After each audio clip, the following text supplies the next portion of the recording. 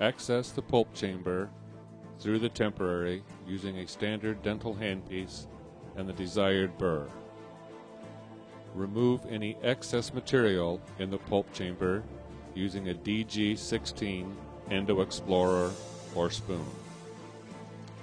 With the DG16 Explorer or Stewart probe, put a divot into the RS1 core.